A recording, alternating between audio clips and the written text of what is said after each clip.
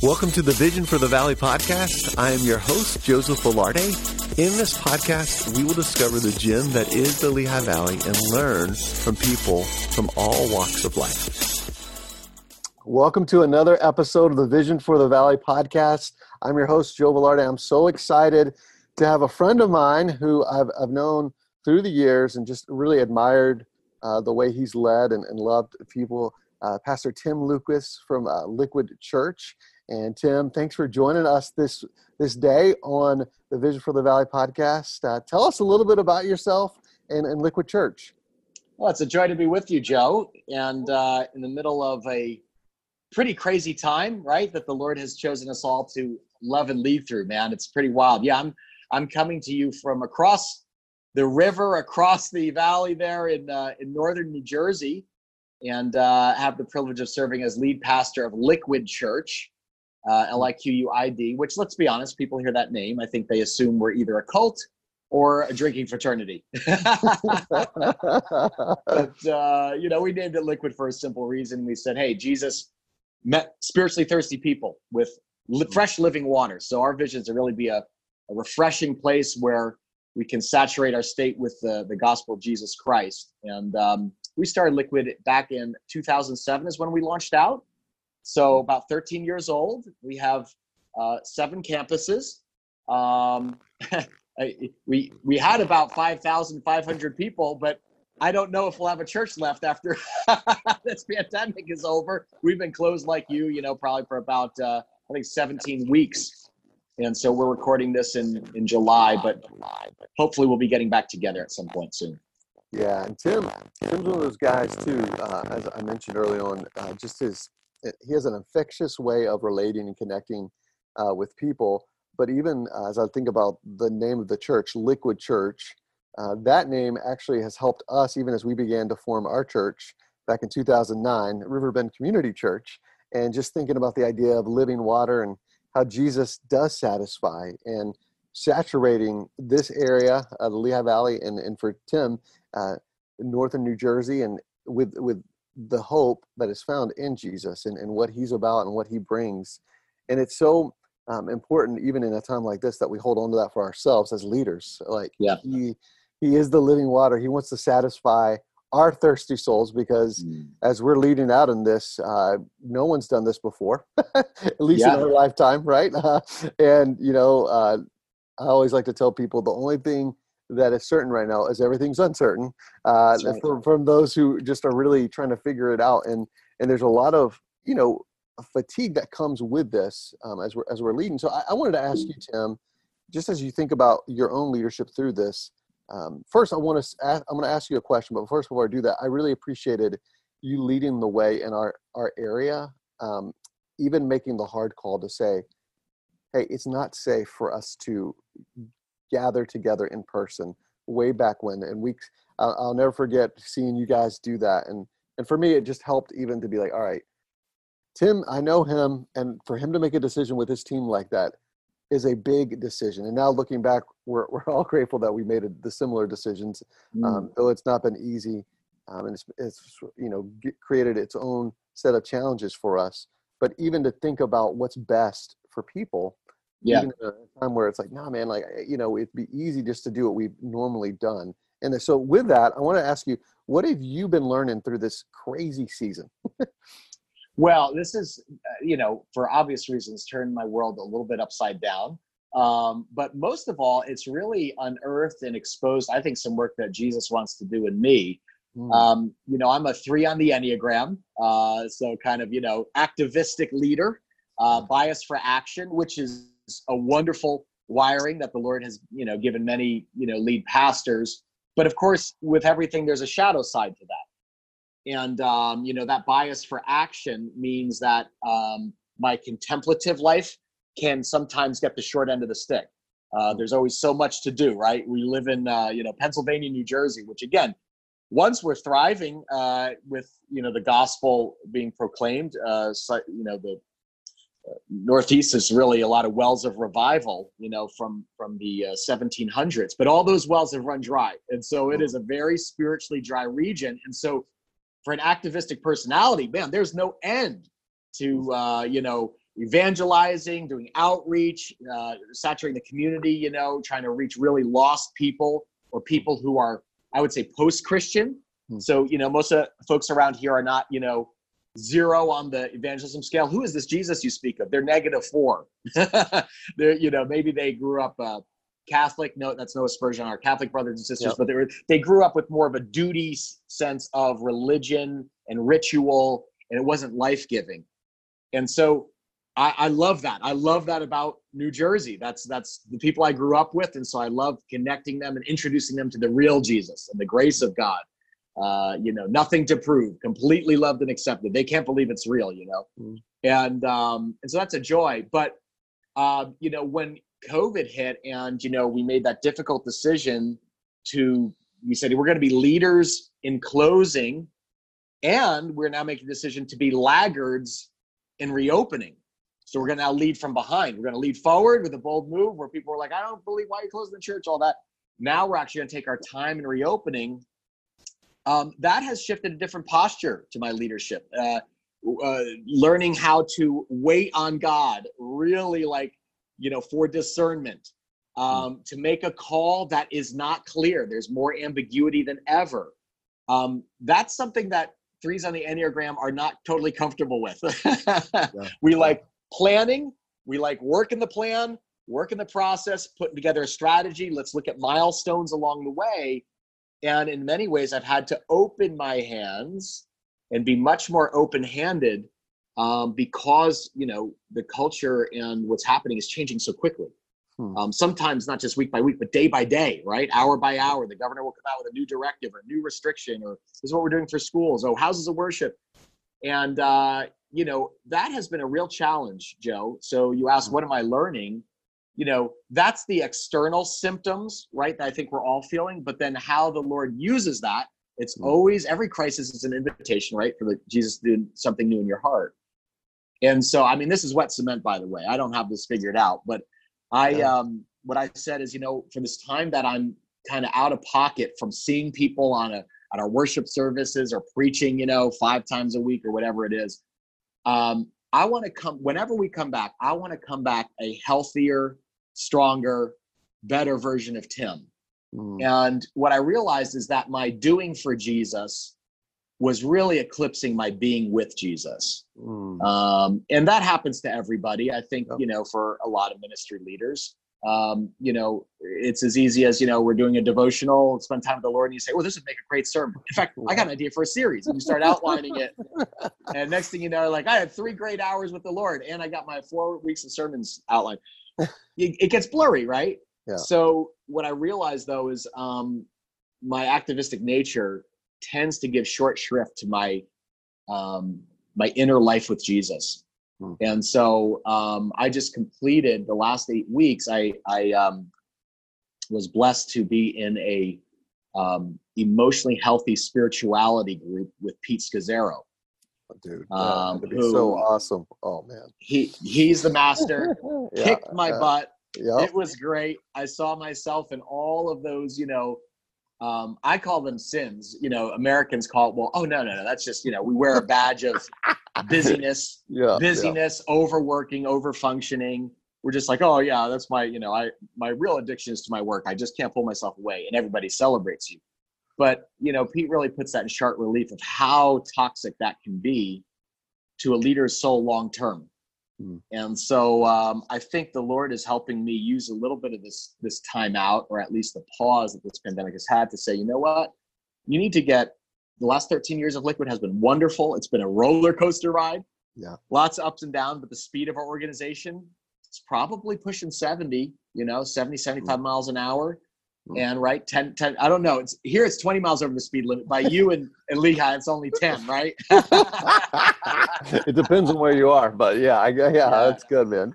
So, you know, I feel like the Lord was saying, you know what, for the long-term health and growth and discipleship of our staff and pastors, because we're all sons and daughters of God, right? We can't be leading people any deeper in their walk with Jesus than we're willing to go ourselves.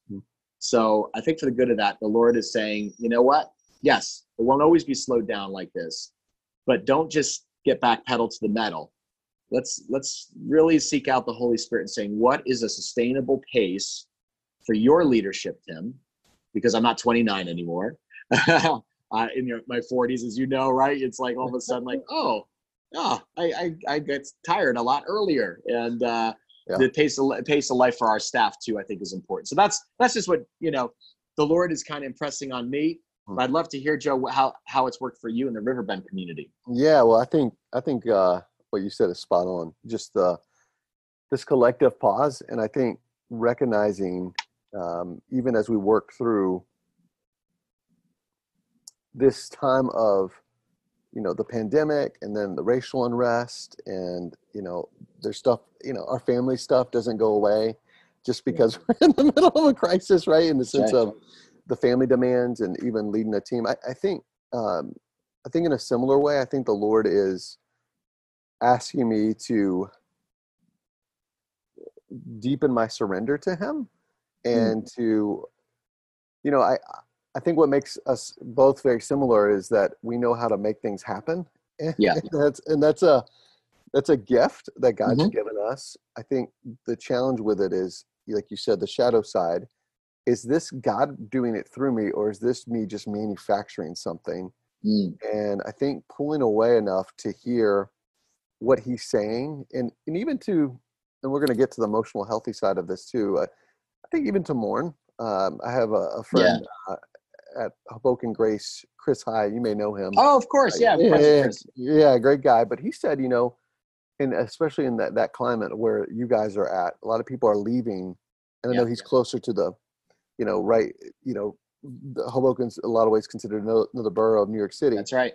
Just in droves, people are leaving, and I think he said, to me, he said to me, like, I'm having to mourn what's not going to be when I come back. Not in an unhealthy way, not in a pessimistic way, but just, I think, getting clarity that the church is going to look very different. And I think even for me, who thrives on energy and excitement and positivity, like having to sit with the Lord in the uncertainty of it, and even the grieving of, like, wow, things are really going to change, and to let Him deepen in me what it means to be His son, and to let Him lead me forward, and to be so clear on the call He has on my life.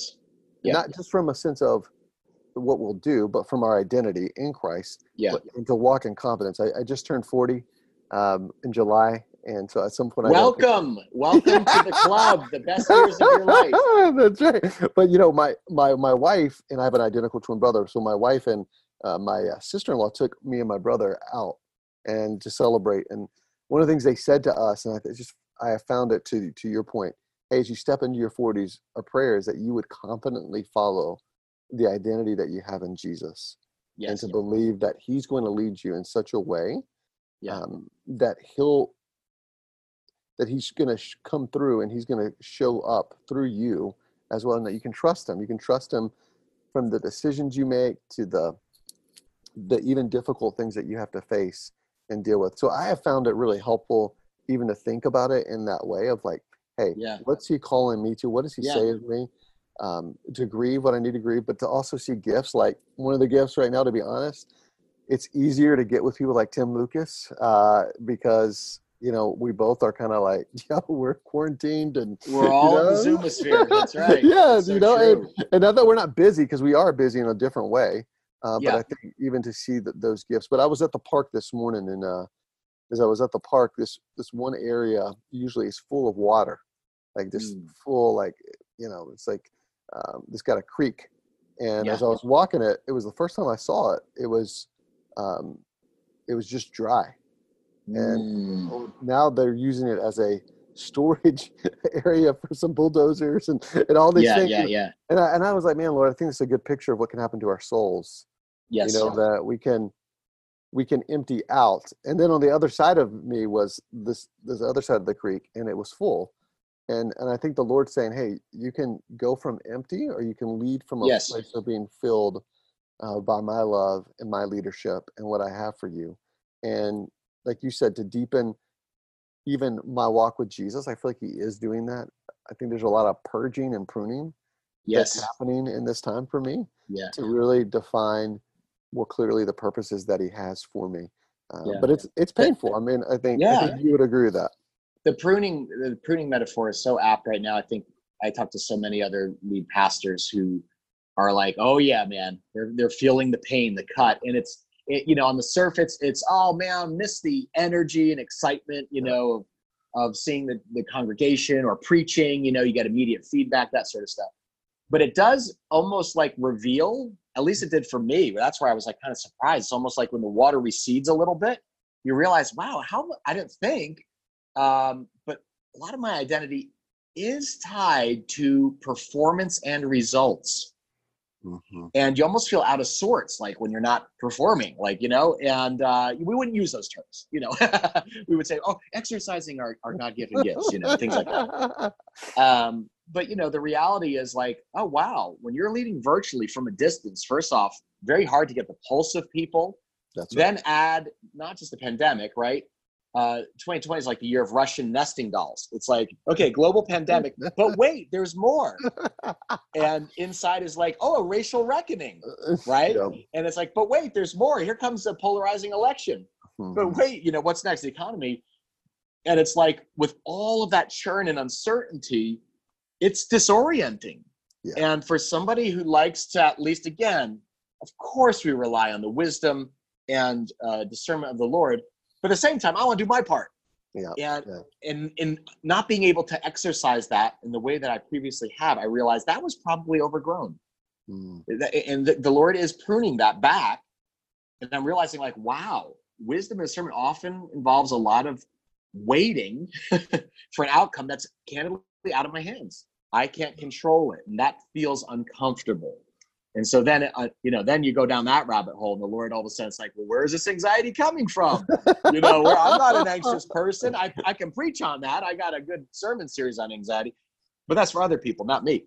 And so, the Lord is doing, I would encourage just your listeners, they're perfectly normal. Yeah. Everybody's going through this and it manifests differently, but at the same time, you're totally normal. You're also utterly unique. Mm-hmm. There are leaders here who might be listening and they may be like, well, I'm more of a contemplative. I'm not a make it happen kind of leader. And candidly, I'm more introverted. I like just having to Zoom a couple times a day and not see everybody. I talked to men and women who said that, in an honest moment. But yeah, I would just encourage everybody. It's like, hey, let this little pause be a Selah moment. In the Psalms, they go, Selah. Okay, let's take a pause break. Deep breath. What is Jesus carving in you? What is he pruning off? What are some of the deeper rhythms he's inviting you into so that you can come back healthier, better version of Joe Velarde for the benefit of Riverbend and the entire valley?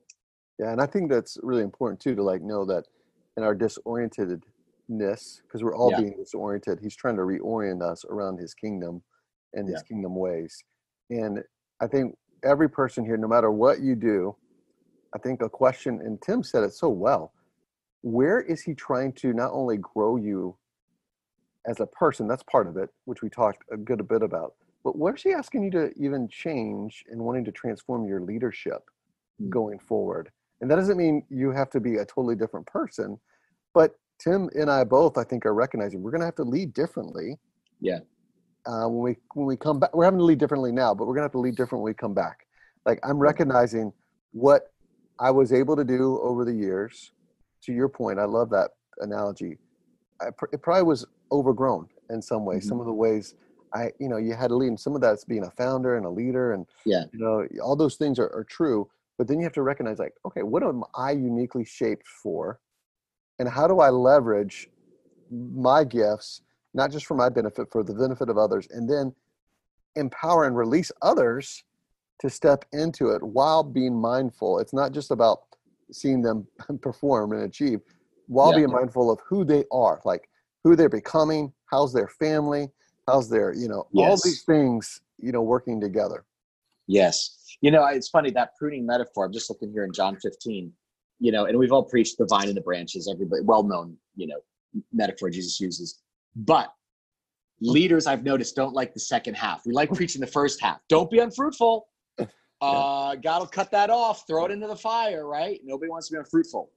But what's funny is it says, and then the branches that are fruitful, I prune even more so that they will become even more, fruitful, spiritually productive.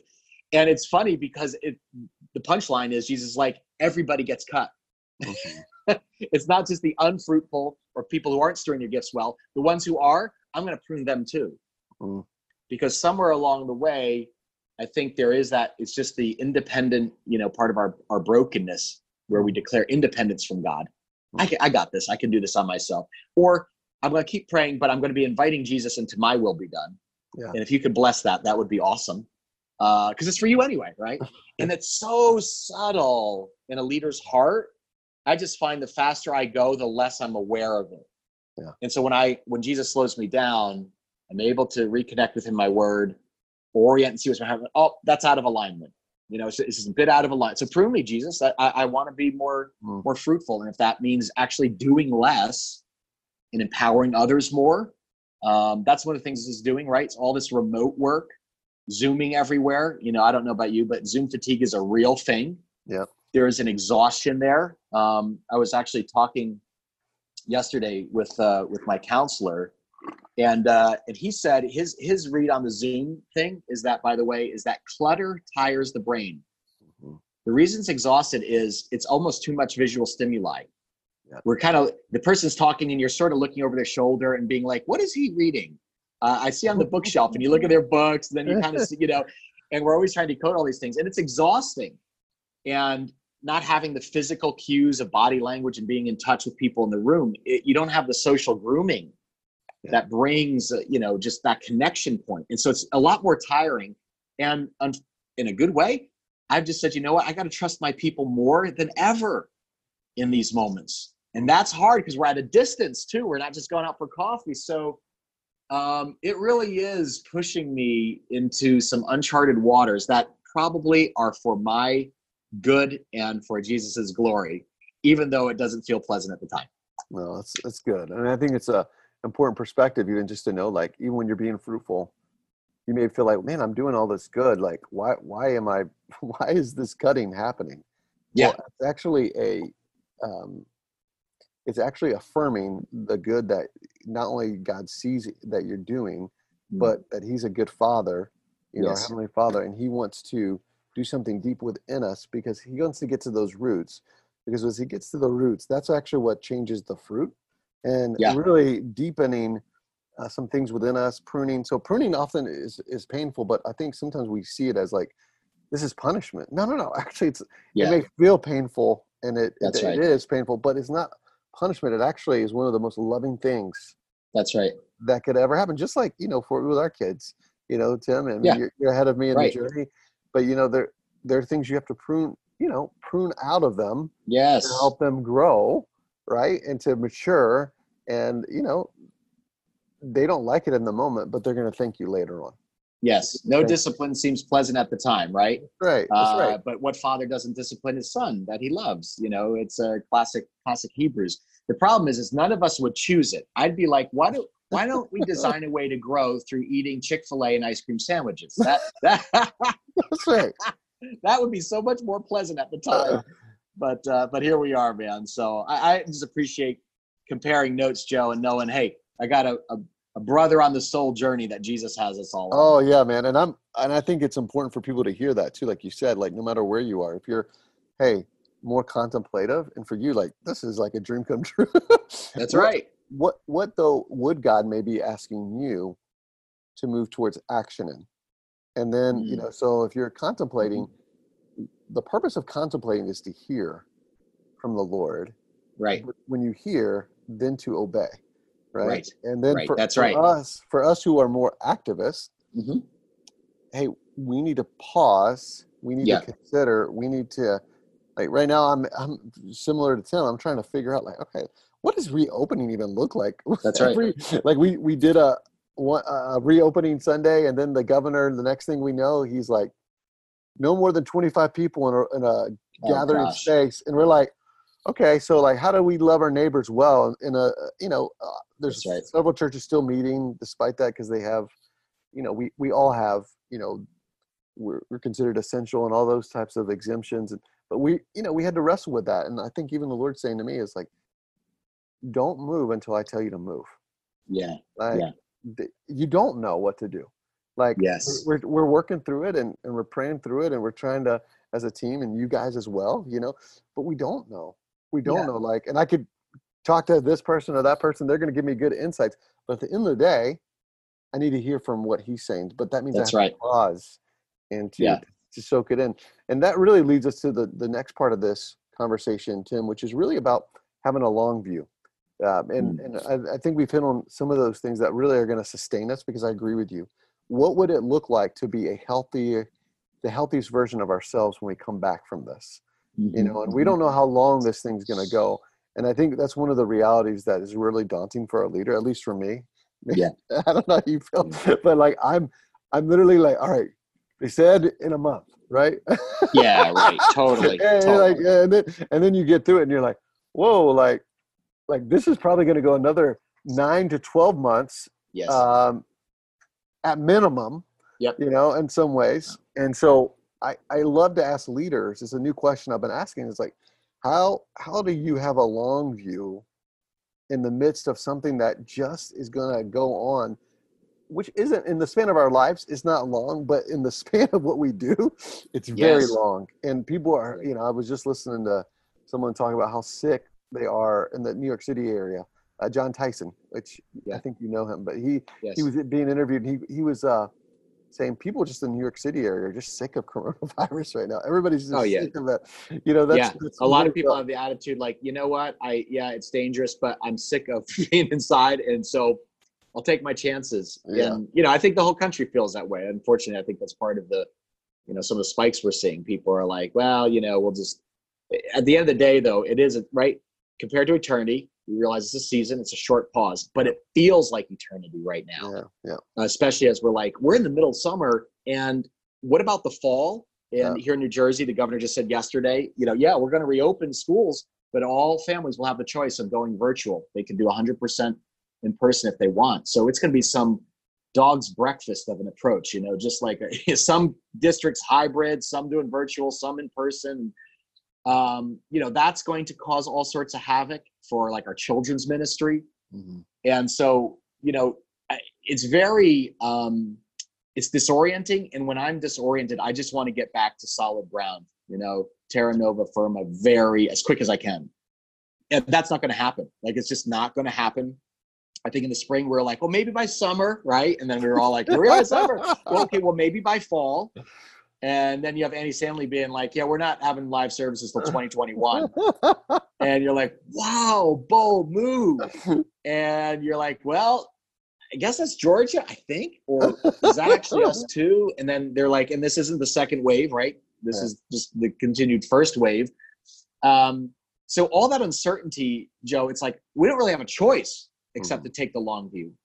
To answer your question specifically, one of my great mentors as a pastor was the guy who first hired me, Peter Pendel. He's a senior pastor of a 150-year-old Baptist church. Took a chance on me, a young guy in his 20s, and he's been a spiritual father to me, and we still meet regularly every month. Like we're getting together this Thursday, first time see each other with masks, that sort of thing. And, he goes, just remember, I'm 27 years old. So just remember, ministry is a marathon, not a sprint. And I remember writing that down and saying, well, that's good. That'll preach. But that's because I'm 27 and he's 60. He's just out of gas. I can sprint. And the reality is, hey, to your younger listeners, you can sprint for a good long while. What God equipped people to do, the human body is incredible, the heart, the vision. But the marathon piece really is what haunts me now as I'm in my late 40s. I don't know about you. I think when I turned 40, Joe, it felt like I was crossing a threshold.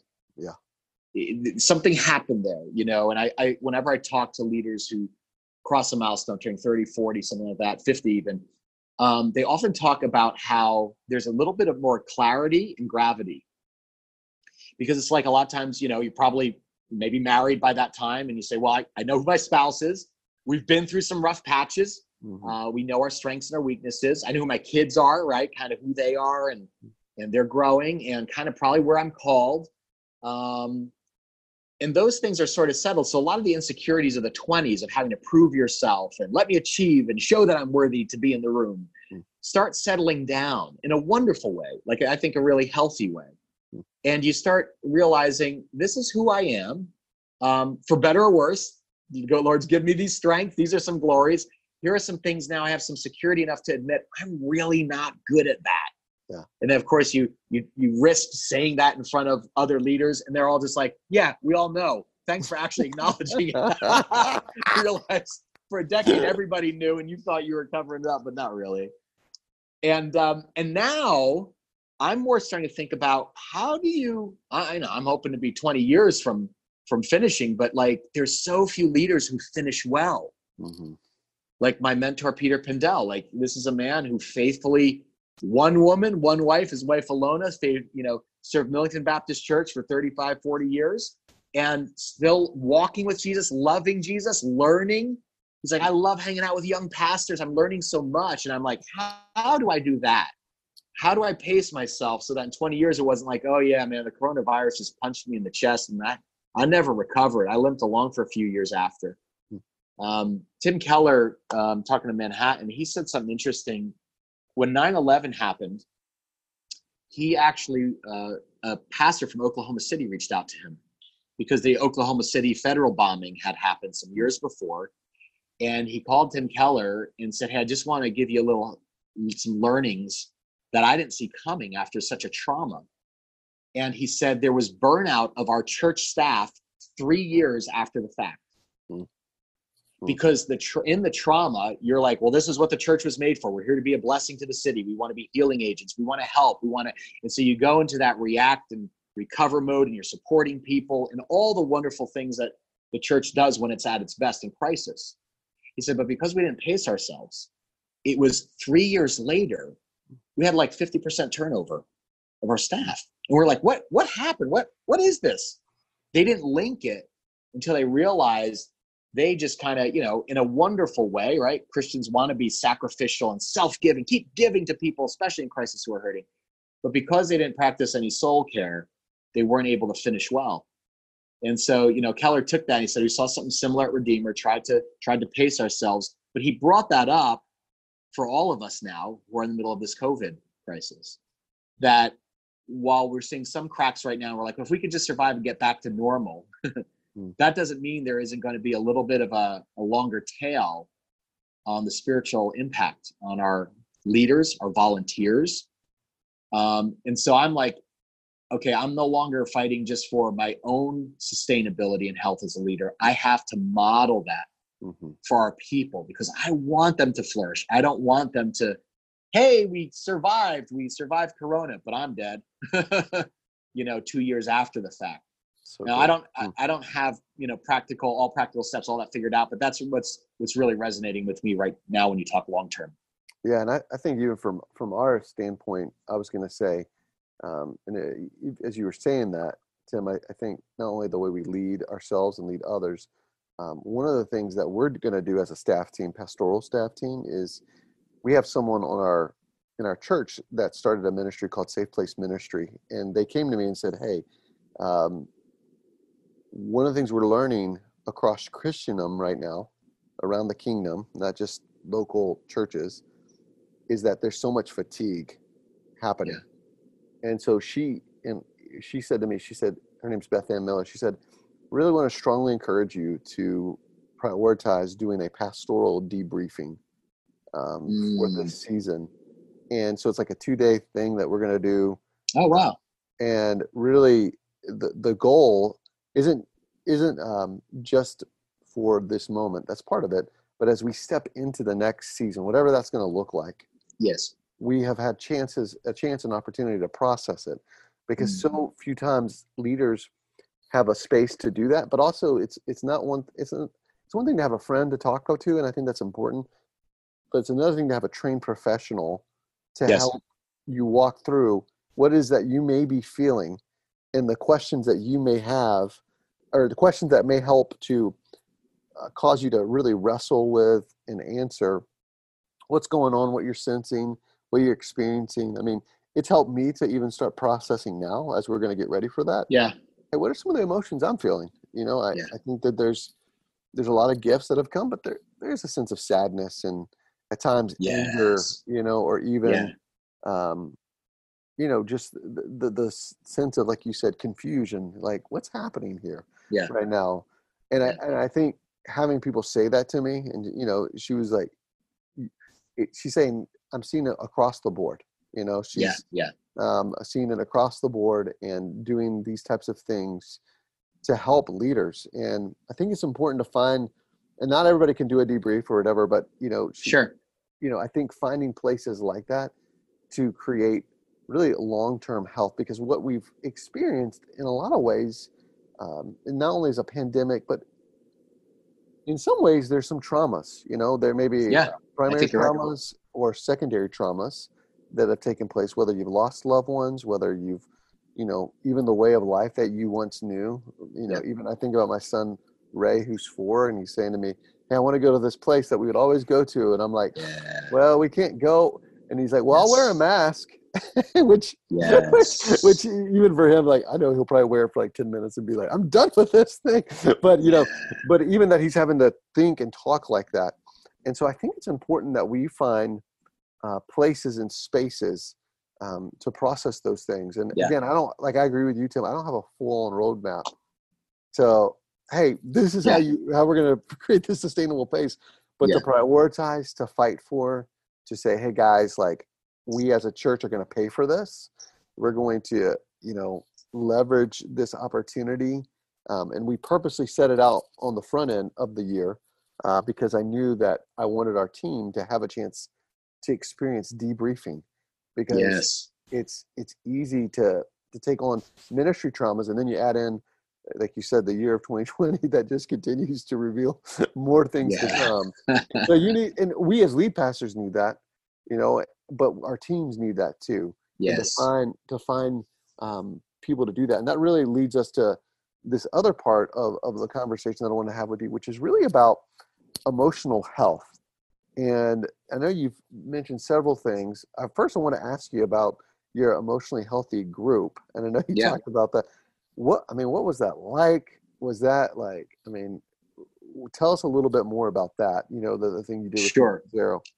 So, you know, the practical handles on this are I was just taking inventory in my own leadership, you know, what has been not just an accelerant, but like what has helped, you know, have that emotional health to complement the spiritual dimension of leadership. And so I've had 4, and I encourage, you know, I do a coaching network with lead pastors, and I encourage all lead pastors, do whatever it takes, beg, borrow, steal, to have 4 influences in your life apart from the church: a counselor, a coach, a cohort of peers, and then finally a confidant. And that for me is Peter Pendell, the spiritual father I was mentioning. And so, like right now, I am seeing a counselor. I've seen a counselor on and off for years. It's just like changing the oil in my car. Yeah. You know, there are seasons that I've now traveled enough miles on these tires to know I'm not going to wait till the red light goes on. Mm-hmm. I'm going to do preventative maintenance. Mm-hmm. I'm going to change the oil at 2,500 miles instead of 3,000, or like I used to in my 20s, drive it until it's 6,000 and smoke starts coming out. It's cheaper, right? So a counselor for me is a helpful, right? It's that gifted, trained leader, step of the Spirit, who's able to draw out the deep waters, right? Mm-hmm. The waters in a king's heart are like deep waters, like the deep purposes of God. Sometimes we need to emotionally process. And just yesterday I was talking with my counselor, and he named and identified, he said, you just listed several griefs you've gone through that I don't know that has been fully processed. And I'm like, not at all.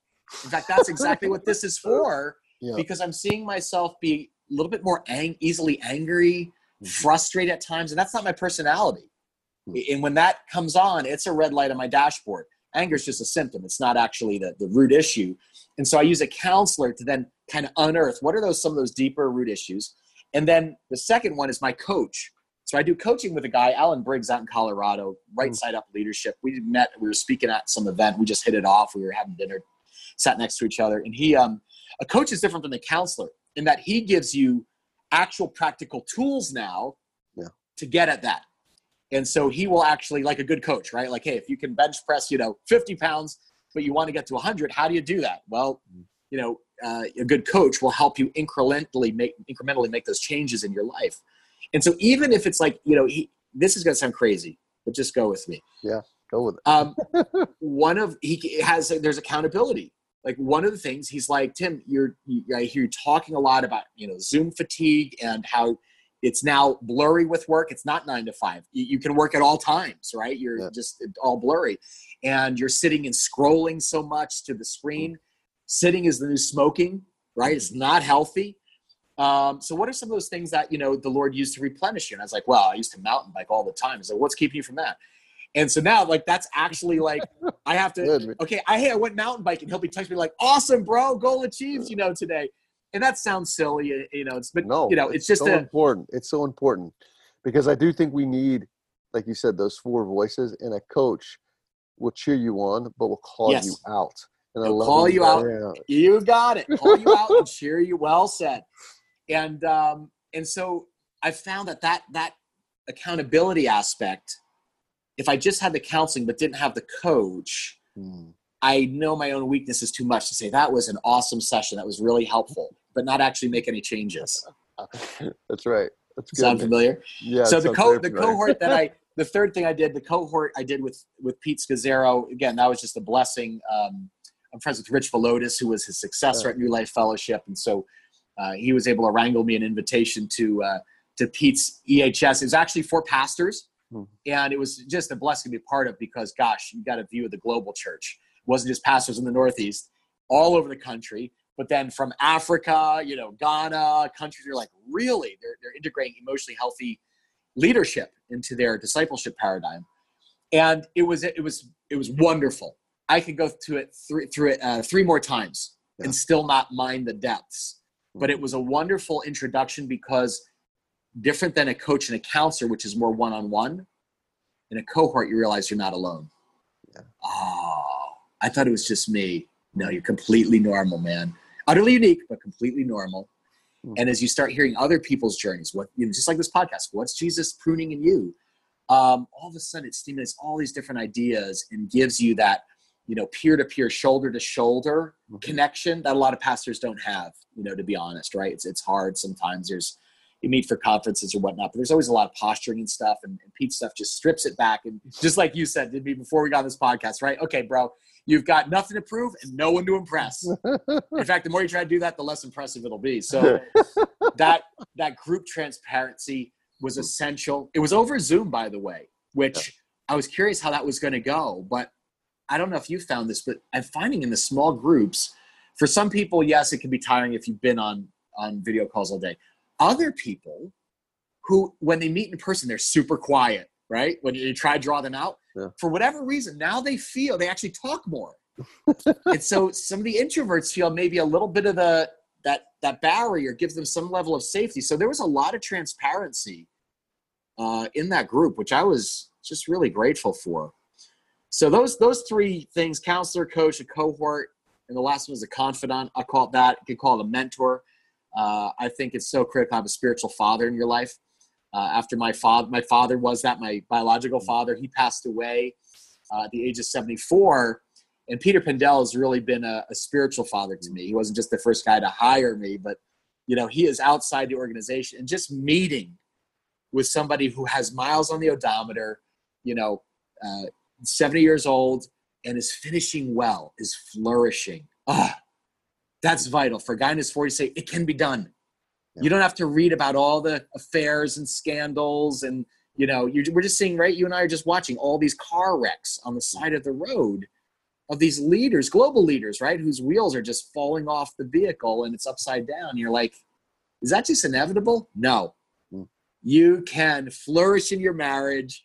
Your family can actually grow up and love the church. You can make mistakes, repent, be forgiven, prune your leadership, but actually finish well the marathon. You may be sucking wind by the end, but that's life-giving to me, to spend time with older men and women, spiritual fathers and mothers in the faith, so that I have something to strive for. No, that's so good. I was going to say, too, one of the things that I think is so important that Tim just mentioned, and every leader needs to think about this. All four of those roles are really roles that they're not seeking something from you, meaning Yes. they're, Yeah. so Tim and I serve, and we have great churches, and we love our people, but and we have a great staff team that we work with, Yeah. and we're so thankful for all those things. But a lot of times, what happens is with a leader, and the more your identity is what you do, those Yeah. things the relationships start to be really can be one-sided, or they're Yeah. based on what you can do for somebody. And that doesn't mean that every relationship within the organization is like that. There's Sure. obviously a lot of mutually beneficial relationships that we have, or we wouldn't be where we are. But I think it's important to note, though, that you do need like a board of trustees around you. That when I think about what you just Yeah. described, it's Yeah. like, hey, I've got these board of trustees in my life who are Yes. speaking in different places and spaces to really help me to discern what it is that God's saying and has for me. And I think even as you look at the book Emotionally Healthy Leader, I think Scazzero, man, I read that book like 5 times, dude. Yeah, it's great. It is so good. But I think even as you read through that and even have the long view in mind, I think recognizing that God is so much after us, understanding what he says of us and has for us. Someone said to me that he had a pastor tell him, hey, it's all about your fruitfulness, all about your fruitfulness. Faithfulness is overrated. And my buddy was like, what? And I was like, yo. Like, by the way, does the Lord say, well done, good and fruitful servant? No. He says, No. well, I was like, So true. he says, good and faithful servant. And I think one of the things that we have to be careful with the underbelly of anything, culturally speaking, American culture, the church culture, evangelicalism, is the pursuit and the chase of what is deemed as success. Yes. At all cost. Yeah. And then when we get that, we hold on to that. But the at all costs may mean the loss of our marriage, may mean the loss of an integrated life, totally. may mean all kinds of things. And the sad is the evangelical church, not everybody, but a lot of people applaud that. Like, yeah, look at this Absolutely. guy. And look at him, he's in the spotlight. Look at her, like, these are the heroes. Sure. And then when they fall, oftentimes we shoot them. Right. And they're like, God's done with you. Like, like we're done with you. But that's American culture, man. You put them on a pedestal just so you can tear them down. And it's like, wait a minute, like, do we have a proper view of even understanding what success truly is? Agreed. And what God is calling us to. And that's one of the things I appreciate so much about Scazzero is he really helps to, like you said so well, strip it down. But I think all those voices, and again, we all have this common experience, but yet we're utterly unique. So we're not going to fully agree with everything Scazzero says or does, like that's not the point. Sure. And vice versa, right? Like it's not about making carbon copies of somebody else, but we respect and value his voice. And I don't know, I find that so interesting to think about, even as we look at the long view in emotional health. Hey, do you know what it means to be successful based off who God has made you to be and what he's asked of you? And if you haven't done that work, I want to really encourage you during this season to pull away. Oh yeah.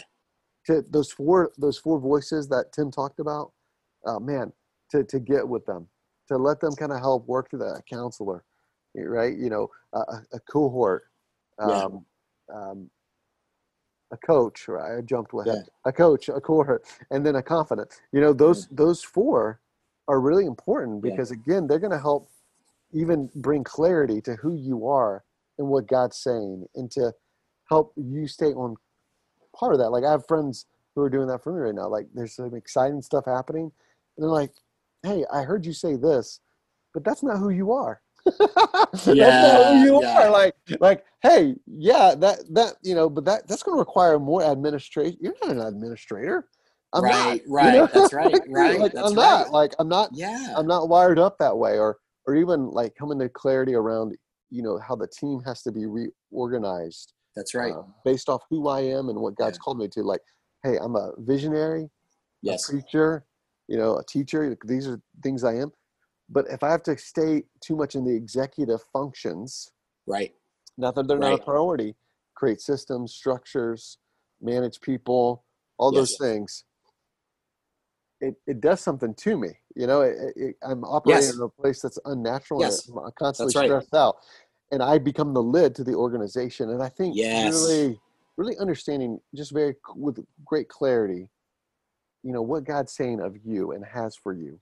And I don't mean to take us on a rabbit trail, but I think it's important because if we're going to stay healthy and go the distance, we can't chase somebody else's vision or what the expectation of culture is, or evangelicalism, you know, whatever we put on the pedestal. But what does our Heavenly Father say to us? And I think that's why it's so important to stay close to Jesus, because you see so much hiddenness in his life. You know, for 30 years, he wasn't seen. That's right. Then when he would do things, he'd say, hey, I'm going to do this, and I've done this, but don't tell anybody. Right? What is that? Well, it's him understanding very confidently his identity. Yes, and right. And I think for us, it's so important. Well, Tim, did you have anything else that you wanted to say on the emotional health stuff? No, I just echo what you said. You know, if you want a good starting point, I'm with you. I recommend that Emotionally Healthy Leader book that came out. I think it's a couple years ago now. Yep. Pete actually has some resources. If you go to emotionallyhealthy.org, I'm promoting Pete's website here, but it's awesome, worth it. Do it. He's got a lot of free resources that you can use with a team. So all you need is one other person. That's the one mistake I think I made when I first read the book. I read it alone. And I'm like, you know what? I need to read that book again, like you, do it 3 or 4 times, but I need to do it with others so that I can have people to process with. And so it moves out of the idea realm in my brain. Oh, that's a good idea. To more like, how are we going to work this out, you know, in our common life with Christ? So I do think, you know, not speaking prophetically here, but I've noticed this, and I think it's coming. It's a wave that's coming. When we do regather, whatever the aftermath looks like and I think it'll be like 9/11, right? Everybody, there were 2 or 3 years there of the impact, at least in Manhattan, where we are in Jersey. I think our discipleship will become much more about emotional health, because this isolation, we are seeing record levels of depression, anxiety, stress, all the things that we knew were epidemic already in our culture just got amplified times 10. And with every now month that goes by, this is unhealthy. This is unhealthy. And so, again, opportunity for the church. You know, our discipleship paradigm at Liquid was definitely, shocker, more activistic, more about doing, right? You know, and that's awesome. We're going to continue to do that. There is discipleship power in people serving sacrificially and volunteering and giving and being in small groups, and we're going to do all that. But I think there's going to be a transitional season where you're going to need not just the doing for Jesus, but being with. And how do I do that beyond just my personal devotions? So, you know, Pete is very big on the daily office, which is segmented times during the day to be with Jesus, which is almost wholesale different than the American version of devotions. Yeah. You know, every pastor, right? Spend time in the Word, get up early. Jesus got up early. He stole away to be with the Father. Actually, Jesus did that periodically throughout the day, right? Yeah. There was a hidden rhythm to his life. And I grew up with the American version of devotions. Okay, quiet time with the Lord. Let me, you know, feed up on Scripture, fill up on the Spirit. And then here we go, Jesus, ready? Hold your breath. And then basically just drain it until you come limping home, you know, 6 o'clock at night. You're completely depleted, emotionally frazzled. Try to not yell at the kids. And tomorrow you fill her up again. And Pete is challenged me and said, you have to practice the presence of God at fixed times throughout the day. There's no way. That feast or famine is not healthy. To stay and then practicing the presence of God through breath prayers, because you can't necessarily peel away for an hour, right? You know, 3 times a day. And he's not saying that, but he's saying consciously practice that through breath prayers, through silence and solitude, even if it's 15 minutes, pulling away at lunchtime to reacquaint yourself with the Father's love and his voice so that you can then be replenished for then the next, 3-4 hours. That is a revolutionary idea. I will not say at all that I am a master of it. I am dabbling and fumbling with it. But I'm finding I think that's the kind of discipleship that we're going to see a pivot to in a post-COVID world. Well, and I agree with you, man, because I think even before all this happened, like you said, all these issues were taking place. And then I think even the family story piece of that, the Geneagram, which yes, there is big on that, I think is really important too, because I don't know. I think it's easy to get these practices whether the activism or even contemplative spirituality. But if you don't get to some of the root stuff, like we're describing, why am I angry? Or even to practice the presence of the Lord enough to know, wait a minute. I was, before we got on this, I was walking and I was the Lord's saying to me very clearly, hey, I'm not asking you to figure this out. I'm asking you to spend time with me to let me show you. Yeah. You don't know what you're doing, and that's okay. Yeah. It's okay. But don't keep grasping for straws. Grasp for my hand. Yes. Yes. And let me lead you. Don't grasp for straws. Grasp for my hand, and let me show you the way. And He's such a good Father to do that. And that's right. I think for all of us, when we have,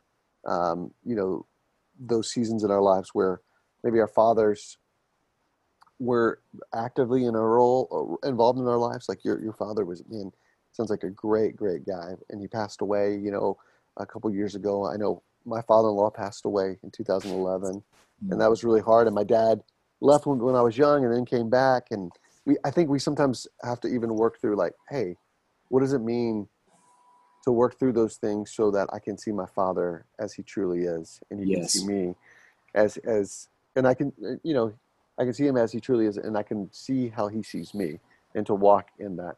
And so as we think about going forward in emotional health, one of the other layers to this whole crazy time is the racial hostility that has been going on right now in our culture. And it's not new in the sense that, it's not like a new thing that has happened, but it's new in the sense that it's really coming to the forefront in some fresh ways, and conversations are happening. And so I just wanted to ask you, Tim, how have you led Liquid toward racial healing in the midst of racial hostility? Yeah, so that's part of the nesting dolls, right? In the middle of isolation, you have this racial reckoning that's happening that I think, Joe, I actually think there is a spiritual revival component to it. Yeah. At the beginning of COVID, everyone was like, oh my gosh, maybe we're going to have a, spiritual awakening. People realize the fragility of life and they're going to come in masses to Christ. And we're all praying for that. Love to see that. And then all of a sudden it's like, wait, what? What? Ahmaud Arbery, George Floyd, a decentralized Black Lives Matter. Wait, what? And I think it is as spiritual and historically profound as a spiritual awakening, as it were, just not necessarily religious. This racial reckoning is, I think, the chickens coming home to roost on the church for our abdication of biblical justice. You would not lead some of these organizations that are, if the church had actually picked up the mantle of biblical justice. That's right. And preached Christ as the battering ram that rips down the dividing wall of hostility between the races. So, there's an opportunity here. I am praying the church doesn't blow it. We've been pretty aggressive about it at Liquid.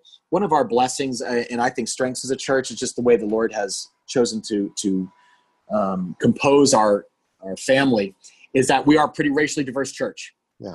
Where, the white population is about 58%, 22% Latino. That's a very large growing population in New Jersey, about 10% African-American, and the remainder Asian. So we look like New Jersey, which I always feel, I'm like, I don't love those kind of artificial quotes. We just want to be multi-ethnic. It's well, you want to look like the community you're serving. You're that doesn't impress anybody. And I don't think that's what God's necessarily calling every church to do, but you should at least look like the people you're trying to reach. And so by God's grace, we have done that. We still have miles to go, I think. But, it was really helpful to me to say, wow, we have just been assuming this will naturally happen. And because we are diverse ethnically, we will be able to have these conversations in a wonderful, unimpeded way where nobody steps on anybody's toes. They say very sensitive things and nobody gets political. Oh my gosh. What a friggin' disaster. It's like tap dancing through a minefield, right? Like what a great image. What a great image. It is. I literally showed our staff the other day. I mean, with our pastors, I said, let me show you 2 emails that I received back to back within 30 minutes of each other. And the first email, all caps, when someone gives all caps subject line, it's going to be good, right? And literally, it was all caps. Does Black Lives Matter to Liquid Church? 3 question marks.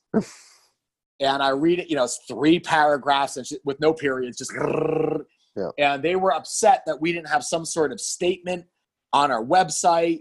Now, what we were doing is we were encouraging actually our pastors to use all their social media channels on a grassroots level, because we don't want to be political. We're like, we want to actually get down and show solidarity with people of color who are hurting.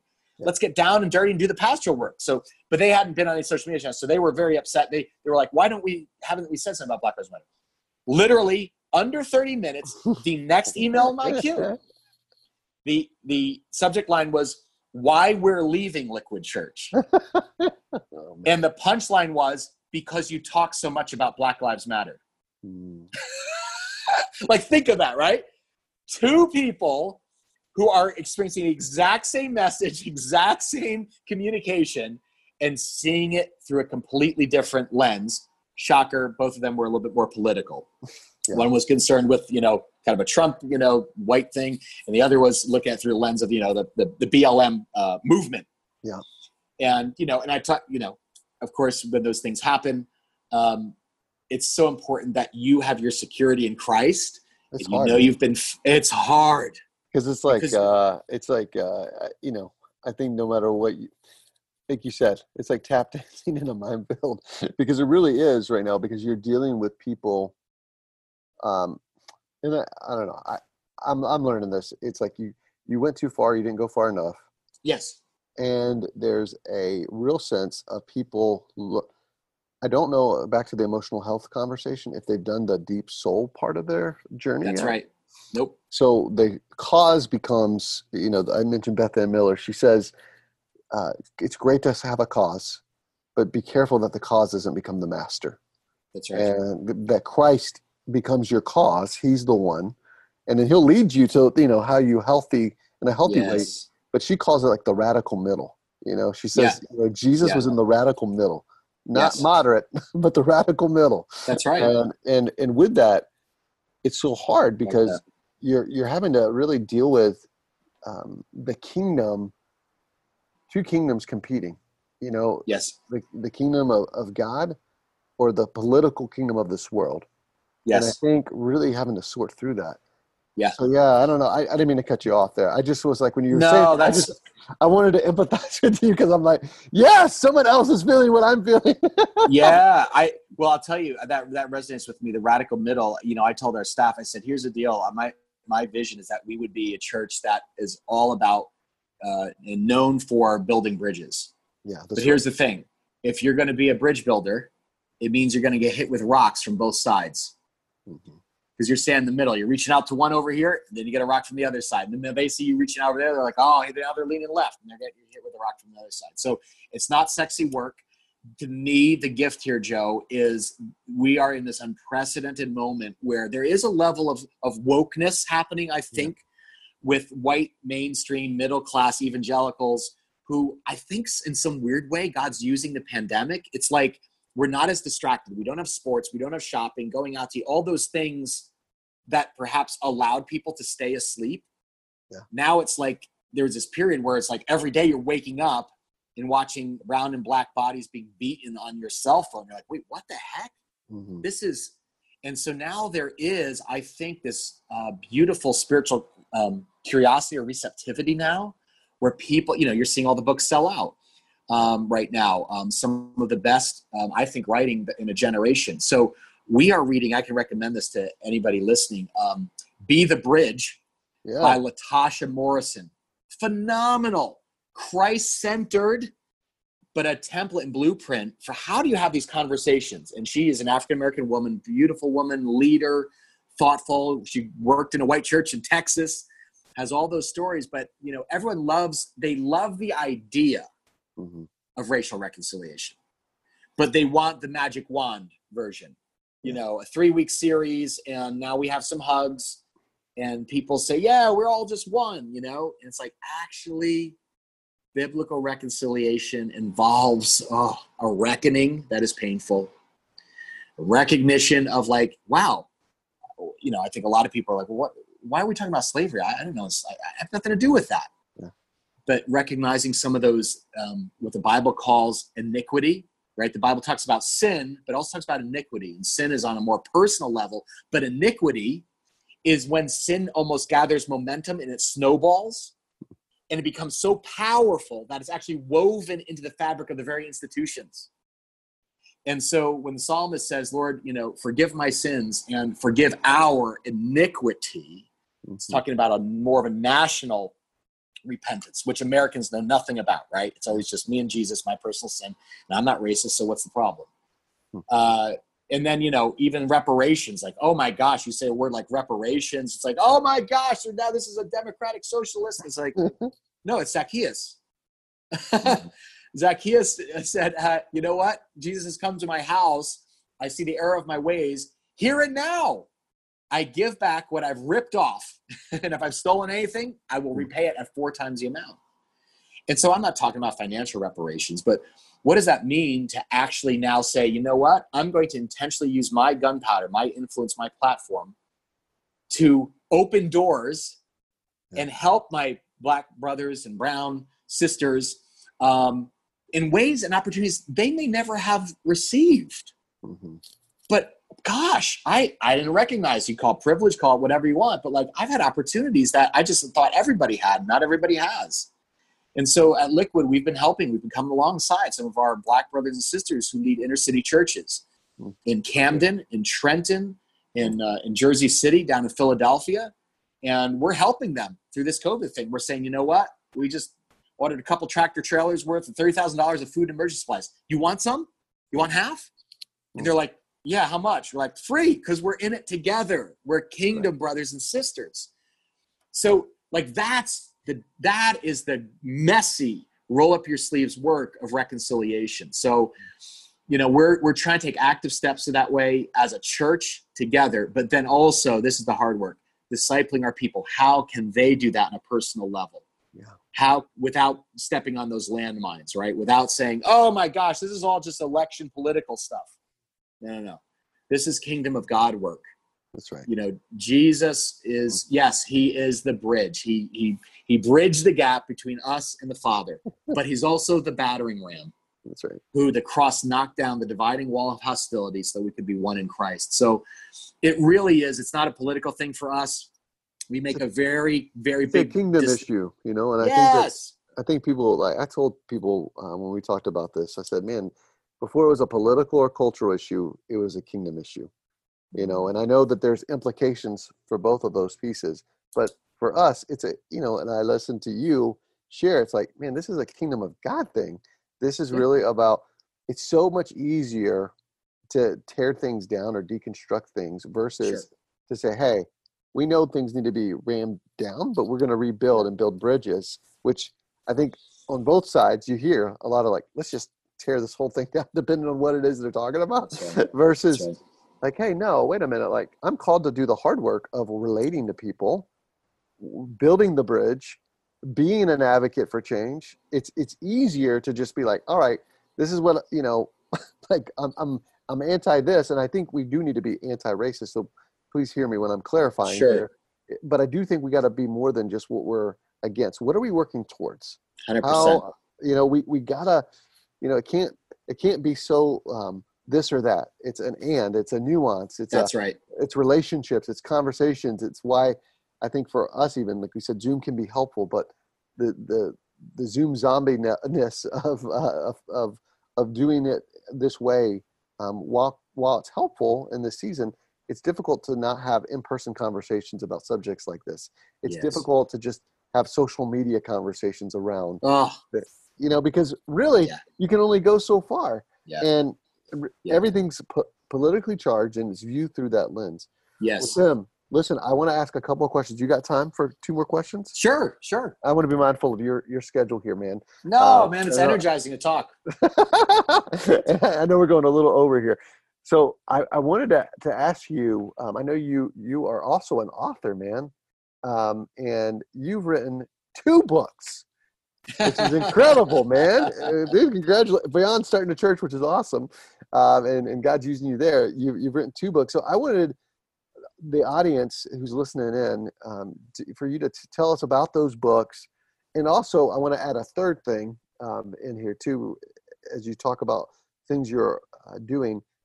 I would love for you to share about the cohort you're leading, and how people can get involved in that. And I know it's a little different right now with everything going on, but if you could just walk us through those 3 things, I think it'd be helpful for people just to get to know you more, to hear more of your heart through those places. So the first book that I wrote is called "You Married the Wrong Person." I love it. And I wanted to write a book that men might actually read, which women would appreciate, right? Like most guys, like you get an amazing, profound book like "The Meaning of Marriage" by Tim and Kathy Keller. It's amazing. There's also 200 plus pages, and I was like, I need one that men would actually take to the bathroom and they'd be able to go through a little bit and laugh along the way. It came out of a sermon series I did, and really the principle, the big idea is this: we all marry the wrong person. Every single person is like, I want to find the right person. I want to find my God-given match, and the only person in the world who can complete me. That's the Jerry Maguire fallacy. Yeah. There's actually many people who can complete you. The question is, what are you going to do when you wake up with this sinner the day after? And, at Liquid, we are obviously pro-marriage, pro-family. But, whenever we do these weddings, I'm noticing, particularly millennials, Gen Z is going to be moving now into the marriage bracket. The focus is always on the wedding. Yeah. The event, the big day. And we're like, no, we can do better than this. This has to be about the marriage. And so we do a marriage mentoring program now, where we take a couple who is engaged, moving towards marriage. We pair them with an older, wiser, seasoned couple, not one who has a perfect marriage. That's the key. It's people who've been through rough spots. People have been even on the brink of divorce, but they're now on the other side. And they are able to mentor them through the engagement into the wedding, and then stick with them for 2 years after, when the inevitable, ups and downs come and the honeymoon glow wears off. And so we use that little book. We actually self-published it at Liquid because we said, let's just give it away for free. So if people are interested in that, they can email my assistant, Janet. I'm sure we have some copies laying around the office. It's something that we give out to young couples. It's funny. Awesome, it talks about my own failures as a husband. I thought we'd be, I found Colleen and we're going to be mountain biking and making love all the time. It's just going to be one incredible paradise island. And wah, wah, wah. We really thought, I think she probably thought, she got onto it quicker. She's like, I definitely married the wrong person. He's a slob. I'm glad to know I'm not alone in that. That happened for me as well with Amy. She said that the exact same things. Continue on. So there's a liberation in that. And say, if we married the wrong person, if you're thinking like this person's going to complete me, they're not. They're going to sanctify you. Their job isn't to make you just happy. Marriage isn't about happiness, it's about holiness. And they're going to prune some of the leaves and the bark off the tree. And you can kick and scream against that and think, oh no, and a lot of people do, right? We find more and more couples divorcing after 12 years of marriage. Like, bro, you made it a decade? And they're like, no, I got to find someone who makes me happy. We're just not happy anymore. Well, if that's the only goal, I can't remember who said it, but it is so true. If you go after happiness is the goal of marriage, you may or may not, and many people, majority now, are not. But if you go after holiness, you not only get God and companionship, you get happiness thrown in. Mm-hmm. Because when we actually make it about Christ and what's he going to have to change in me, prune in me, so I can be a better husband for her spiritual growth. Oh, I thought she was going to sacrifice for me. Oh, and now you are competing to sacrifice for each other. That's when you get the flywheel of marriage and those beautiful fruits that Colleen and I are now enjoying. We celebrated our 22nd anniversary. Dude, congratulations. On Sunday. Dude, that's awesome, man. That's huge. It is. And that is something for maybe perhaps the church leaders and pastors listening. One of the breakthrough principles in my own life has been I am an interim pastor at Liquid. I was a founder, that's true, and that was a special thing, but I'm the interim pastor. At the end of the day, the church is Jesus's bride, but Colleen is my bride. And so she is my first church. She's my first congregation. And I talk in the book, we can move on past this, but I talk pretty candidly about early burnout that she and I went through because we had 2 children under the age of 5. I'm a young pastor. We just launched this church. Praise God, it's growing. People are showing up. And she's a high capacity woman. She's just like, I need you at home more. And I just kicked the can down the road. I was like, after our first Christmas, after our first small groups campaign, after our first fill in the blank, right? And I came home and she was crying on the couch, mascara running down. I thought something happened to one of our children, Joe. Like, she's not histrionic. And I said, what is it? What is it? And I ran over and she said, I can't, she's just crying, choking back tears. I said, what is it? And she said, you love her more than me. And I said, what? You love her more than me? I was like, well, I don't even know what she's saying. Love her? Love who more than you? Like, is she accusing me of an affair? And she says, that church, that stupid church. And somewhere in the distance, I heard a rooster crow. Because I swore I'd never be that guy, right? Who sacrifices his family and marriage on the altar of ministry. And yet here I was, ministry had become my mistress. And so I talk about that in the book. That was one of my cardinal sins. You married the wrong person that I had to repent of. But, true repentance is not just, and of course I immediately apologize. I'm so sorry. I didn't see how much I was hurting your heart. But true repentance is action, change, true change. And so we took a machete to my schedule. I talk about in the book how we began slicing how many nights out a week I would be. I put a moratorium on all outside speaking for 10 years. Actually said, you know what? You are my first priority. The children are my second. Jesus actually is first. So the church is fourth when you count it that way. Yeah. Jesus, Colleen, the kids, and then the church. And so the church actually didn't suffer because inevitably when your marriage is healthy, the church is much healthier. Yeah. But I had to say ruthlessly no to so many things for a season of my life. And that was the key. Andy Stanley always says, it's not no forever. It's no for now. And now we're enjoying the fruits of that because our children, my youngest, or my oldest, I should say, is going to college in the fall. I was there for all those moments. I didn't miss out on the high school volleyball games and the fishing and I do not regret making that choice. So there are those little symbolic choices early in marriage that I 10 years in, 20 years in, that we're all still making. So it's a fun little book. I think you can find it on Amazon, but just email my assistant. So here, I won't give out her email address because if people are like, I'd like to find out about that or coaching or whatever. Yeah. Her name is Janet, but it has 2 N's in it. So it's Jannet, Janet at liquidchurch.com. She's my assistant. She keeps because I read every email, but I'm not able to respond always to everyone. And whenever people say like, oh, can I get, that book, or I want to mention the coaching network, just email Janet. She's got an extra N in her name for nice. She's a super woman. She's really great to work with because I've emailed her several times and she's always responsive and very pleasant to deal with. And even when I've dropped the ball on something, very gracious. When she's waiting for something on my end. Sure. She's always gracious to be, hey, this thing is scheduled. Like, I just want to make sure, she's great. So the second book, real quick, is the one that just came out, and this one we actually published with Zondervan. They said, we'd be interested because I lead this coaching network for senior pastors, lead pastors in the Northeast. It's called the Northeast Lead Pastors Coaching Network, And it really is about sharing some of these transferable principles of leadership. It's not so much focused on the like emotional healthy, spirituality. It's more on, hey, here are some of the things that you just don't learn in seminary. Like most of us are just kind of making up as we go along. But gosh, we've made every mistake at Liquid.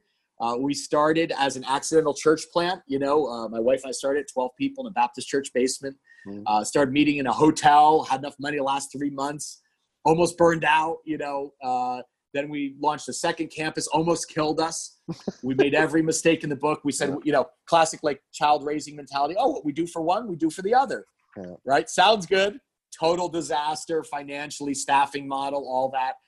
And, as we've at every level, 3 campuses, 5 campuses, 7 campuses, we've learned so much. We know how to do, small church in a movie theater, with 100 people, what that looks like. But we know how to do, renovate a warehouse and put 2,000 people in it. And we've done church pretty much everywhere and made every mistake in the book. So the people at Zondervan were like, hey, could you put that collective wisdom, kind of the unique story of Liquid, into a book? It's a leadership book.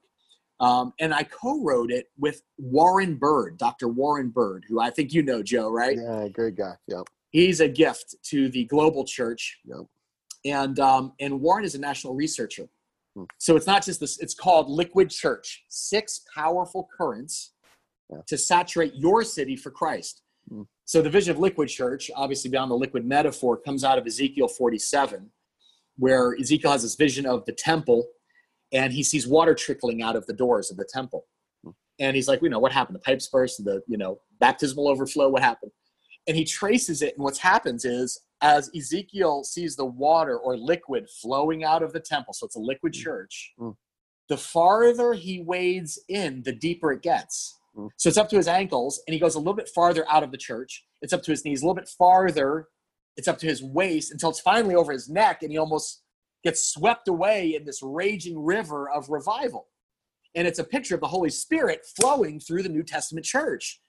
And I call it 3 degrees of saturation, right? We all are trying to, as you guys are trying to saturate the valley for Christ, you see these spiritually thirsty people. Some of them, they're, post-Christian, they know about Jesus, but not interested in the church. Others are like, I don't really know anything about Christianity. And we said, what's happening with other churches that are saturation churches around America? And so Dr. Bird, we have national research of, hundreds of churches, but we profile almost 50 of them. We'd call it, churches that are making waves.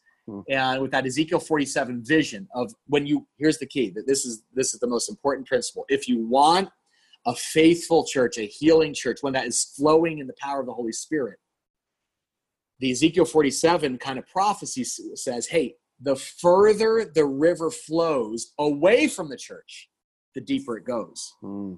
So if you've ever every pastor has had people say, I just wish, Pastor, we would go deeper. What they mean by that, right, is just use a little bit more Greek in your sermons, so that they think they're learning something special. But the reality is, the vision of Ezekiel 47 says, no, man, people got to get out of their seats and into the streets to reach non-Christian people who are far from Christ with the gospel. That's how you go deep. And so we profile 6 what we call currents, because a river, again, there's a reason Jesus said, rivers of living water will flow from within you. In Ezekiel 47, I just encourage your readers to read it devotionally, meditate on it. It's so powerful. I'd read it before. I never understood what it meant. But this picture that there's always a next level for your church to go deeper in the things of the Spirit. And I think COVID is one of those opportunities. And so we profile 6 powerful currents that we see churches that are, I would say, innovative, kingdom-breaking, reaching Generation Z and millennials, because millennials are so interested. People are like, oh, they're spiritually pluralistic. Don't believe in church. No, they just don't want to be bored. And they want to be involved. They don't just want to be consumers. And so, hey, if you're tired of consumer Christianity, man, things are happening now where millennials in droves are saying, hey, man, I'm not sure I understand everything about Jesus, but I will actually take time off and pay to go on a clean water trip to Africa because I want to see the difference faith in Christ makes. And so for us, right, older generation, I'm Gen X, so I kind of I can speak both, I understand boomers and builders because they were my mentors, but I also speak, millennials, and I have Gen Z in my own house. I try to translate the two, and in a wonderful way, discipleship is changing. So what Dr. Bird and I even talk about is in the past 40 years of the church, there's been this linear pathway of, right, you come to Christ, join the church, go to, 101 Christianity, then you go 201, start serving, and maybe we make you a, home run disciple. You can perhaps go on a mission trip someday. Millennials are the opposite. They want to slide headfirst into third base. They're like, I want to go out and serve the homeless in New York City during the COVID crisis, because if we're not doing that, I'm not sure I'm really interested in this faith, because I don't think it has actually rubber meets the road practical impact. I want to see what you guys do about racial justice, because it's not enough just my personal sins to be forgiven. I want to understand how Jesus is changing the world. And so, man, this is a powerful moment. And so we just kind of, in the book, Liquid Church, we go through these 6 powerful currents we see sweeping through the church nationally, globally, and then also tell some really practical tools that churches of any size, anywhere, can use and put into practice on Monday morning. Yeah, I want to encourage you guys to get both books, and you can find that book on Amazon or wherever you buy books. Tim has really, I think, done a great job teaming even with Warren Bird, Dr. Warren Bird, on really making it helpful, and you can get, it has handles on it so you can grab a hold of it. So it's not just like, oh man, like I got to become liquid. That's not even the point of the book. It's really about, hey, no, what's the kingdom vision and blueprint that he has for you and your church? And I love that analogy of the river, man. Like, the further you get away from the building, right? The more the church has left the building. It may not feel like, wait, I didn't choose this. Now I'd want to get back in the building. Don't miss what God's doing, right? No, it's good, man. The majority of Jesus' miracles were not in the temple; they were out in the marketplace. And so, I think we are. I think we're privileged. We are gotten a front row seat. God is planting new seeds. I think we all know, like, perhaps this coronavirus is the first of some other things to happen, and they're not just all negative. Yeah.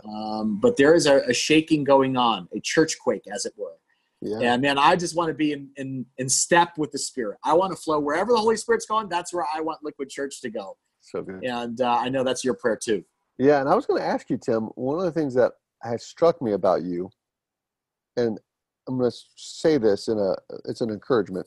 So is most guys, when I think of church planners, and maybe you've seen this, most the church planners I know primarily come from the outside to an area. And maybe you've even noticed that in your Northeast Leadership Network, coaching network. But I always love to hear I'm from Atlanta originally, born and raised in the ATL. And, my wife is from this area, and that's how I heard of the Northeast and specifically the Lehigh Valley, and the rest is history. But I always love, even just from a leadership perspective, about how a guy who is from Jersey chose to not only come back to Jersey, but stay in Jersey to see a work happen. And partly because I do think as we go forward, one of the things that I'm observing, I think a lot of people are going to be leaving areas. And so especially like metropolitan areas, and how much more important it will be to raise up indigenous leaders. Yes. People who are from the place. And I'm not saying that others from the outside won't come in or whatever. Yep. I was just curious and I mean, I know I didn't send that question ahead of time, but it's always struck me about you.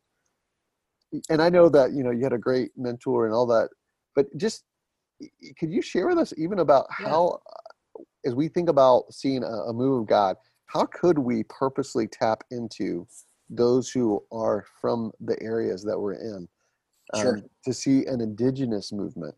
That makes sense. 100%. Yeah. I mean, I'm a big believer, living proof in the principle of, hey, bloom where you're planted. And again, I'm like you, like I bless and I admire, I have so many pastors in our coaching network, maybe they came through ARC or something and they said, hey, like you, right? I was from another part of the country, but God put Detroit on my heart.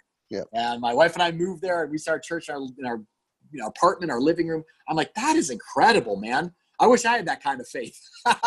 but I'm a Jersey boy. I grew up in New Jersey, and that's home to me. I met my wife out at Wheaton College in Chicago, but the main reason is we were in freshman writing class, and everyone was Midwest, LL Bean preppy. And there's my wife with, aquanetted blonde hair, Bon Jovi. And I said, oh, looks like home, So I think there's something very special. I would just like to challenge people to think that I think staying is the new going. There's something powerful when you grow up in a culture. Mine happens to be New Jersey. And again, we're city facing. So most people would identify with New York City. We have 7 campuses. They are all within about, 15, 25 miles of Manhattan. I was going to say, just to those who are listening that may not know New Jersey. So when you say New Jersey, you got to remember New Jersey really breaks apart in 2 parts. I learned this in college from my buddies who were from New Jersey. Yes. There's South Jersey, and then there's North Jersey. That's right. They feel and look very different, and they have usually North Jersey and South Jersey people don't particularly like the other part as much as that's very polite of you, Joe. Thank you for that. That's as we like to say here in North Jersey, we we root for God's favorite team, the Yankees. That's right. And the Giants. And then there's South Jersey, where all the pagans are, who are Eagles fans. Eagles fans, they're all Philly facing. So, they're very much, North Jersey is very fast-paced, cut and thrust of Manhattan. My wife worked in Midtown New York for 20 years around the train line. A lot of our people are marketing, pharma executives, graphic designers based in New York. But there's something about that was normal to me. Growing up, like the pace of life being 65, 70 miles an hour, that's just normal. And what we found is when people transplanted here, because we've had some people join our staff from Texas or Atlanta, and they're like, bro, this is what is this? It's 75 miles an hour. Everybody's rude.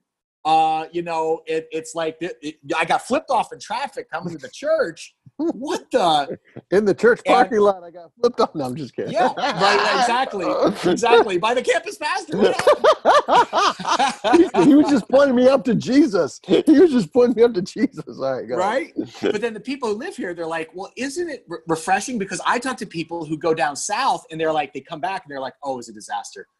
Everybody, they're so polite to your face. Oh, bless her heart and sweet tea, y'all. I need some of that Jersey grit, kind of, because people will. And so that just takes a certain sensibility. I never knew anything different.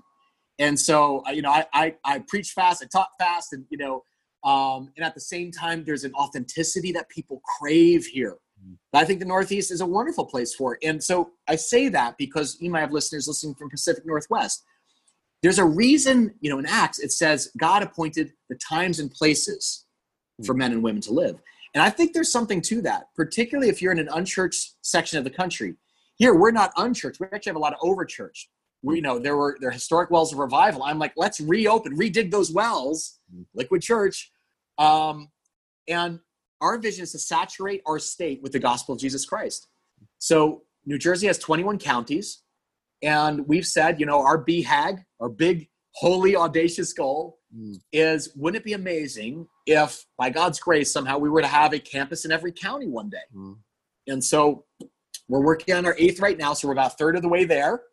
And we may not get there in my lifetime. I hope Jesus returns before. But it's a great vision, because it's like, wouldn't that be amazing? New Jersey, the land of Snooki and the Sopranos, a life-giving, spirit-filled church in every county opened, winning people for Christ and populating heaven. And, we've just found when folks come here from different parts of the country, and I'm not casting any aspersions, but I praise God for you, Joe. That's so interesting. I didn't know that about you. Like when I first met you, I was like, well, of course God picked Joe Velarde to saturate the Lehigh Valley. He's a Valley guy. He bleeds Lehigh Valley. See, I didn't even know that, because you are so interwoven and have adopted. You've become a missionary, where it's like, well, I assume you've lived here your whole life, because you have a pulse on how the people think, the culture, what they eat, how they feel, their the different challenges they're facing. And I find sometimes church planners have a romantic vision of, I want to go and fill in the blank, Nashville. Well, yeah, I'd love to go to Nashville. That sounds fun too. But is that really God, or is that just like, I'd also like quality of life in country music? I'm not saying anything, I consider many of my church planning friends have more faith than I do, because they were just like, God called me like Abraham. I didn't even know where I was going. Up and out, and I transplanted like you did, right, Joe? I mean, that's a perfect example. But if you don't bleed, if you don't smell like Jersey, smell like Lehigh Valley, smell like Nashville, man, it's going to feel a little bit more like missionary work than indigenous evangelism. Yeah, and I think it's really important for everybody listening here, because I think whatever God's calling you to, you have a choice. You can either be like Jesus or like Jonah. And so Jesus, he left his home in heaven and entered into our world, but fully engaged and embraced where he was. Yes. Jonah, if you don't know the Old Testament, ran from the people that he was supposed to go bless and serve and to speak this word from God. And I know even for me, I was a 23-year-old. Right after college, I had planned to go back to Atlanta, and God closed those doors. And then opened the door for me to be in Lehigh Valley. And then eventually I would go on to plant the Riverbend Community Church when I was like 27 years old. But even in that, like having to work through, what is he asking of me? Like I keep trying to go back to Atlanta, but the Lord is like, no, I want you here. I want you here. And I would encourage us all, instead of trying to run from where we are, so to speak, what if God may be having something really unique for you to be a part of? And I love that about Tim, because I do think we need more guys. We need a combination, but I would love to see it go more 70-30, 70 indigenous and 30 from outside, or 80-20. Just because, that there's so much value in that. And then the last thing I want to ask you about, tell us about your coaching network and how people can connect with you, man. Sure. So again, the coaching network is for churches of any size, shape, denomination. It's a monthly coaching network that we carve out one day. What I found is, particularly here in the Northeast, networks are really the new denominations. I have learned the most when I have been with other pastors who perhaps are maybe a couple miles ahead of me on the journey. And so, when lead pastors, we have a heart to reach new people, but how do we also feed the flock? How are we, producing new volunteers? Because the reality is the children's ministry needs to go on and grow and discipling new families. We're not taught that stuff. We're taught how to exegete a passage in seminary, but not necessarily how to set a budget. We're not taught what's it mean to hire should I hire a part-time youth director or a worship director? And can they just do both? And can it be my nephew? How do I navigate firing my nephew? All these things, stewardship. And so what we do is we say, you know what? There's a reason that Paul calls the church the body of Christ.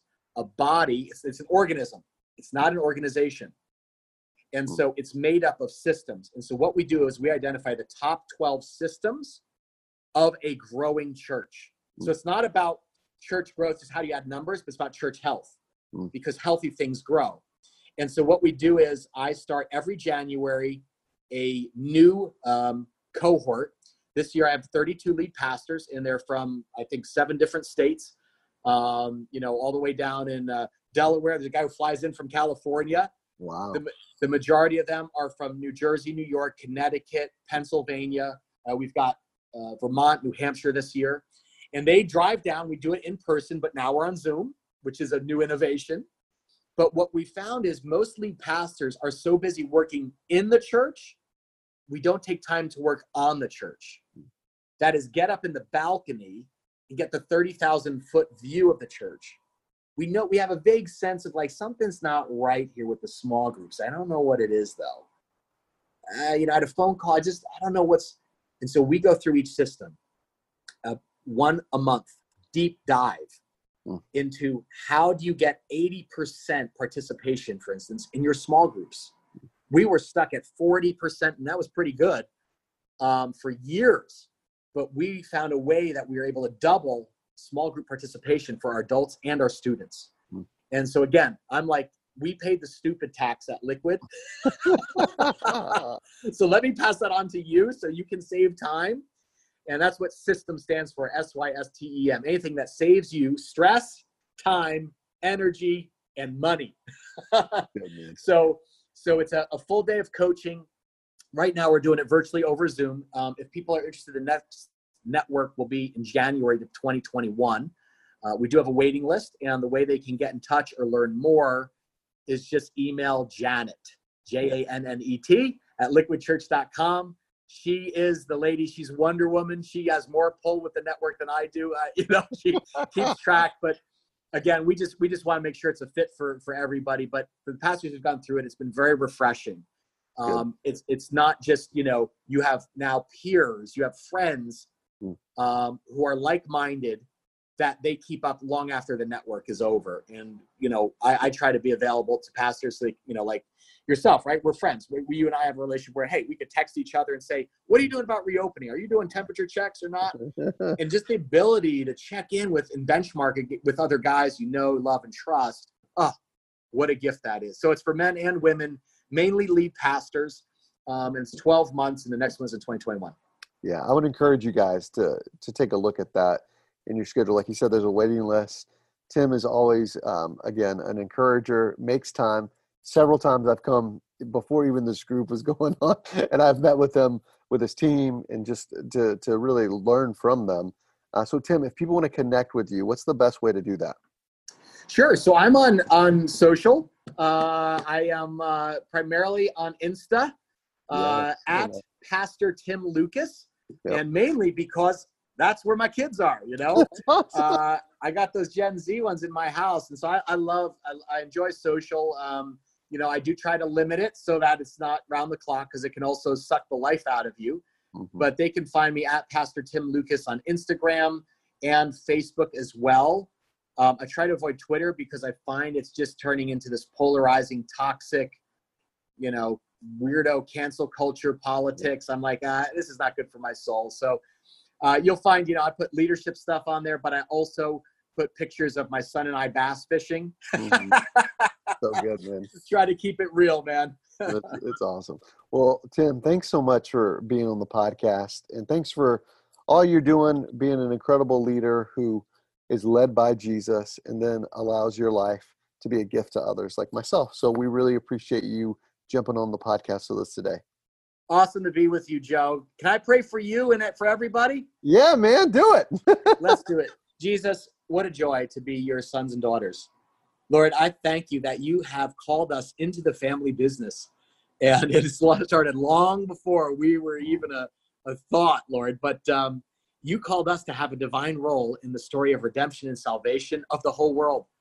Lord, I thank you for Joe and his leadership in the Lehigh Valley. I ask for your hand of blessing. I ask for Ezekiel 47 blessing, Lord, on the church, Lord, on Riverbend. I pray that there would be an unleashing, a flowing out of that building, saturating the valley for Jesus Christ. I pray the same for Liquid and for the church of every brother and sister who's listening to this podcast. Lord, I pray that would start, though, by saturating our souls. Yeah. Would you allow us to drink deeply of you, Jesus? We need your living water. Oh, God, I've led out of dry places before, and I don't want to go back, Lord. Saturate us new today with fresh rain. Give us revelation from the Holy Spirit. I pray, would you dig a deeper well of all of the fruits of the Spirit in our leadership. Lord, more patience, God, during this time of waiting. We don't have enough patience. Jesus, we need your life flowing through us. Give us patience, God. Humility, Lord God. As the world gets prouder and prouder and crasser, may we become more humble and meek. And then people will see Jesus and not Tim and Joe. So, Lord Jesus, thank you for this time. I pray, Lord, that whatever we've talked about that has been helpful or redemptive in the leadership, would you allow that to just surface? Holy Spirit, surface those truths and let everybody know what their next step is. But I also pray for if we've said anything, Lord, or that hasn't been helpful or is just foolish talk, let it just fall to the ground like dust. to be remembered no more. Lord, I thank you that your Spirit does speak through brothers like Joe, and as we share what the Spirit is teaching each of us. But go with us now, Jesus, and we love you, Lord, and we say, Maranatha, Jesus, come soon. It would be our great joy, Lord, to be the generation that sees you coming on the clouds for your bride. In Jesus' name, amen. Amen. Thank you so much, Tim. You got it, brother. Love you, man. Keep killing it in the valley. Hey, you too, my friend. We'll talk soon, okay? Blessings. Thanks for joining us for the Vision for the Valley podcast. We'd love to connect with you and to hear from you. You can find us on social media at Vision for the Valley Podcast, or you can email us at visionforthevalleypodcast@gmail.com.